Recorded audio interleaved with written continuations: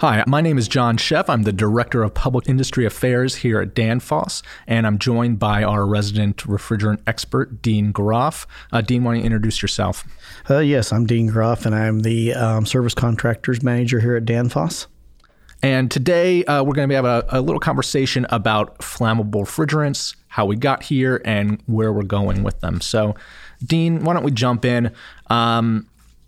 Let's talk about these flammable refrigerants. So, Dean, tell me about how we got here from the Montreal Protocol to the current Kigali Amendment and where we're going with these flammable refrigerants. So originally on the Montreal Protocol, it was dealing with the ozone depleting issue, right? And the fact that we were tearing away our ozone layer.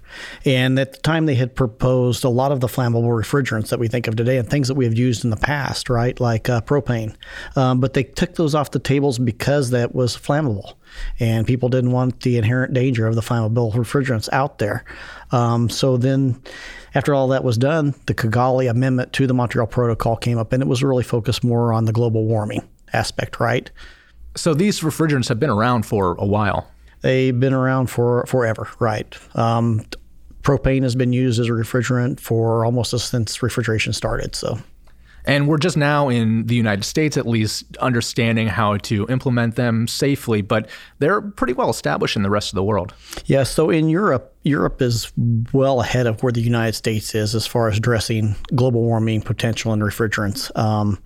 The F-gas regulations in Europe are already into effect. And what the IEC did was they went ahead and approved changing the current level of A3 flammable refrigerants from 150 grams up to 500 grams. And they did a lot of research and a lot of studies into this. Since that was passed, they've now released that to the UL organizations in the U.S., ASHRAE and HRI, to use that same studies and same test data to try to increase our charge limits from 150 grams up to 500 grams. So even though these refrigerants are really well established and have a good safety record in Europe and even Asia too, we're just now learning how to deal with them in the United States. And so you mentioned ASHRAE and UL. What changes have been made to those codes and standards to help us? So on the air conditioning side of the world, it's being regulated by UL 60335-2-40. Those standards have been updated to include the A2L refrigerants and the A3 refrigerants with different formulas relating to the lower flammability limit of those refrigerants moving forward. So that's already in place. What we haven't caught up to on the refrigeration side is UL 60335-2-89. That is currently in a proposal process.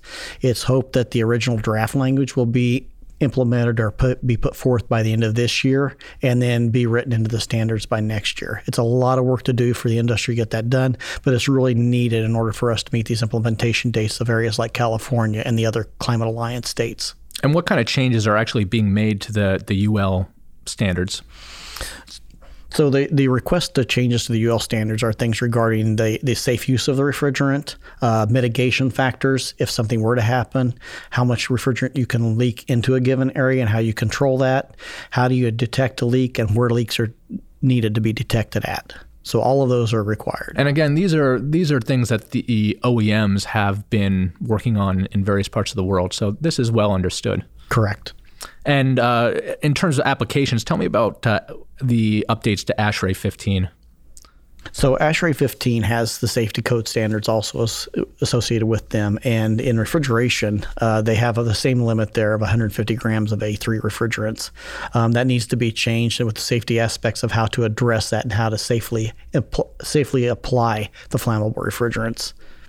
So, Dean, like we talked about, ASHRAE is going out to these different states and trying to work the new standards into individual state codes. But what happens if that doesn't happen in time? So if it doesn't happen in time and it's not written in the codes and standards and the state itself can't push it to get it implemented in time, essentially what you would have is a state regulation requiring people to use a refrigerant that legally they couldn't use from a federal level, which is an issue. It leaves a big donut hole on being able to actually implement any change. And so I could see this happening in California. what are we looking at there if this scenario plays out? So really, if it plays out, we're basically forced back to only being able to use A1 in most applications, or using a natural refrigerant that isn't flammable, CO2. And in refrigeration, CO2 makes sense, but in the air conditioning space, we really don't have that option, do we? No, it's really a challenge on the air conditioning side of the world. And so the industry is looking at some options there for A1s that would work, but that's still, I think, very, very uncertain. It is very uncertain whether there's A1 that can actually meet that need right now. Interesting. So, Dean, we know ASHRAE is going state to state trying to get these standards written into the codes. What is the industry doing to try to make this happen? Okay, so currently there is a CANINA working group formed that is trying to push forward all of the changes required in the codes and standards to actually make this happen. And for those of you who don't know, CANINA is a volunteer-based organization, and they're really focused on the electromechanical standards harmonization activities in the Americas. So everybody in the Americas are working off the same page, and we don't have different standards from one country to the other. And who's involved in this working group? Is it OEMs? Is it who's in it? So it's a mix of manufacturers, end users, fire marshal agencies, everybody that would be associated or have to touch or deal with these type of issues are really involved in the industry. And that seems great. Everybody getting on the same page. What could be the potential outcome of this working group?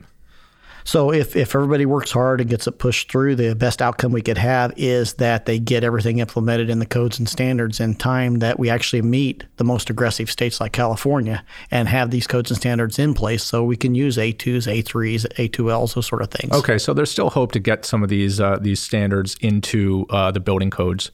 Oh, absolutely. Yeah. Okay. Not that it isn't without a challenge. It's going to take a lot of work, but it's doable. But the industry is pushing towards this as a goal. Correct. And eventually these things have to make their way into building codes. And in the United States, that means the Uniform Mechanical Code. It means the International Construction Code. And as of the last code cycle, ASHRAE 15, the addendum D and H have not been included in these codes. So what is the process now? So if you miss the code cycle, states can go ahead and implement them on their own. They don't need to wait. If you look at some states like Washington, they've already suggested that they're going to approve some of these things. It's still got to be ratified into their legislation, but it's in process. So states don't have to wait for the code cycles to do it. Most of them do. And even when you get down to the municipalities, it just takes a long time to implement these things, and then getting each municipality to understand what can and can't be used is a long process. And we're seeing that now as ASHRAE is taking their kind of show on the road to various states, New York, California, Washington, you mentioned, to make sure that their codes are updated to include these A2Ls where we have these HFC phase downs going on. Now, we're talking about codes and standards and safety. What kind of training is out there for the contractors and the people and the service people who are actually going to be working with this equipment?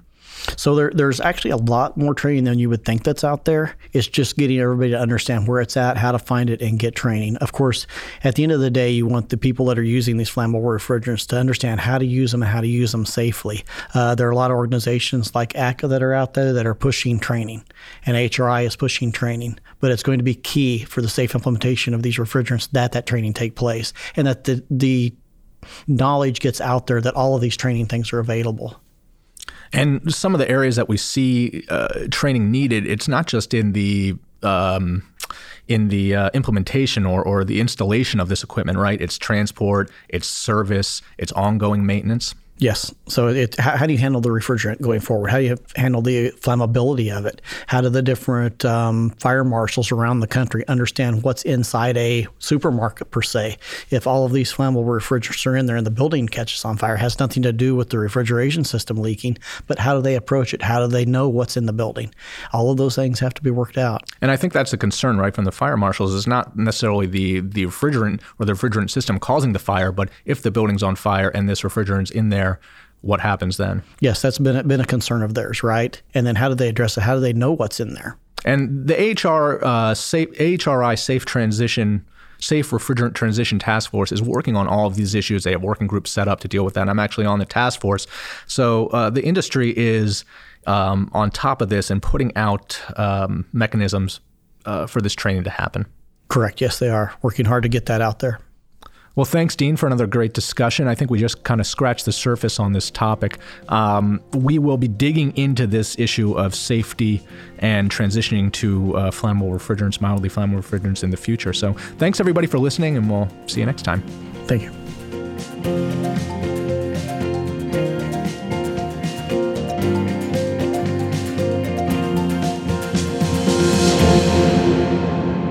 This podcast is for information purposes only. The views, information, or opinions expressed during the Envisioneering Exchange podcast series are solely those of the individuals involved and not necessarily represent those of Danfoss LLC and its employees. Danfoss LLC is not responsible and does not verify for accuracy any of the information contained in the podcast series available for listening on this site. This podcast series does not constitute professional advice or services. This podcast, including Danfoss LLC and the producers, disclaim responsibility from any possible adverse effects of information contained herein. Opinions of guests are their own, and Danfoss LLC in this podcast does not endorse or accept responsibility of statements made by guests. This podcast does not make any representations or warranties about the guest qualifications or credibility. Individuals on this podcast may have a direct or indirect financial interest in products or services referred to herein. This podcast is available for private, non-commercial use only. You may not edit, modify, or redistribute this podcast. The developers of the Envisioneering Exchange podcast site assume no liability for any activities in connection with this podcast or for use of this podcast in connection with any other website, computer, or playing device.